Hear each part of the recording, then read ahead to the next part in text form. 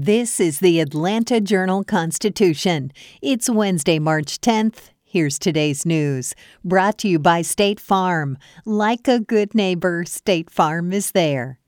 Our top story, citing a decline in the surge of COVID-19 cases, Georgia's Chief Justice announced Tuesday that jury trials may resume effective immediately. Judges can now allow trials to be held if that can be done safely and in accordance with plans developed to protect all involved, said a judicial emergency order signed by Chief Justice Harold Melton of the Supreme Court of Georgia. Melton suspended jury trials a year ago because of the pandemic. In October, he allowed trials to resume, but halted them again in December when COVID-19 cases spiked statewide. Melton's most recent order says courts, in their discretion, may resume jury trials as local conditions allow. The Chief Justice cited mounting backlogs of cases across the state as reasons to move forward. In crime news, when they learned who had failed the speed detection operator exam, the cadets in the 106th class of Georgia State Patrol troopers knew they were in trouble. I wanted to have a good grade. I'm worried because these other guys have already failed the test. Classmate Troy Putter would later tell investigators with the GSP. Their instructors at the state's Public Safety Training Center in Forsyth were also worried. Passing the speed detection exam was required for graduation from the 9-month-long program. Retakes were prohibited, and an agency already understaffed and graying could ill afford to lose a large segment of cadets. What followed would shake the agency to its core. An internal investigation by the GSP's Office of Professional Standards ultimately concluded that virtually everyone who took the test had cheated. GSP head Mark McDonough dismissed them all, saying he would not abide a dishonest trooper.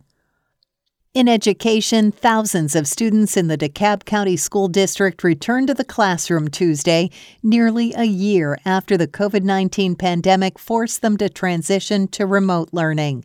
Standing outside John Robert Lewis Elementary School in Brookhaven, Principal LaShawn McMillan said she was excited to see the students. "We have missed them so much," she said. "We have been preparing for this day to bring our children back into the building for quite some time." DeKalb students in pre-kindergarten through 2nd grade, as well as 6th and 9th grades, returned to school buildings as part of the district reopening plan. Students in the remaining grades can return next week. Remote learning continues for those who prefer it. And finally, Bruno Joseph Kua is going home. The Milton 18-year-old charged in the insurrection at the U.S. Capitol on January 6th was granted bond by U.S. District Court Judge Randolph D. Moss Tuesday. That's according to J. Tom Morgan, one of the attorneys representing Kua. Kua's attorneys pushed for his release after he contracted COVID-19. Kua's attorneys also alleged Kua was assaulted and threatened by another inmate at Grady County Jail in Chickasha, Oklahoma, where he's being held. Kua will be released into the custody of his mother, Elise Kua, on March 16th to allow time to quarantine. Kua tested positive on March 6th after spending several days in an open room with a couple dozen other inmates, according to his attorneys. That's all for today. Check back each weekday morning for more from the Atlanta Journal-Constitution or go to ajc.com. Have a great day.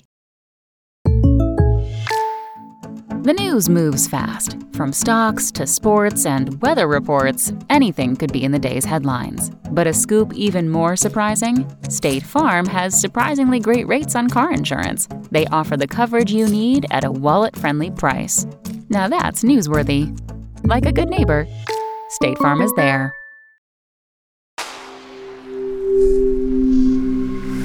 Spoken Layer.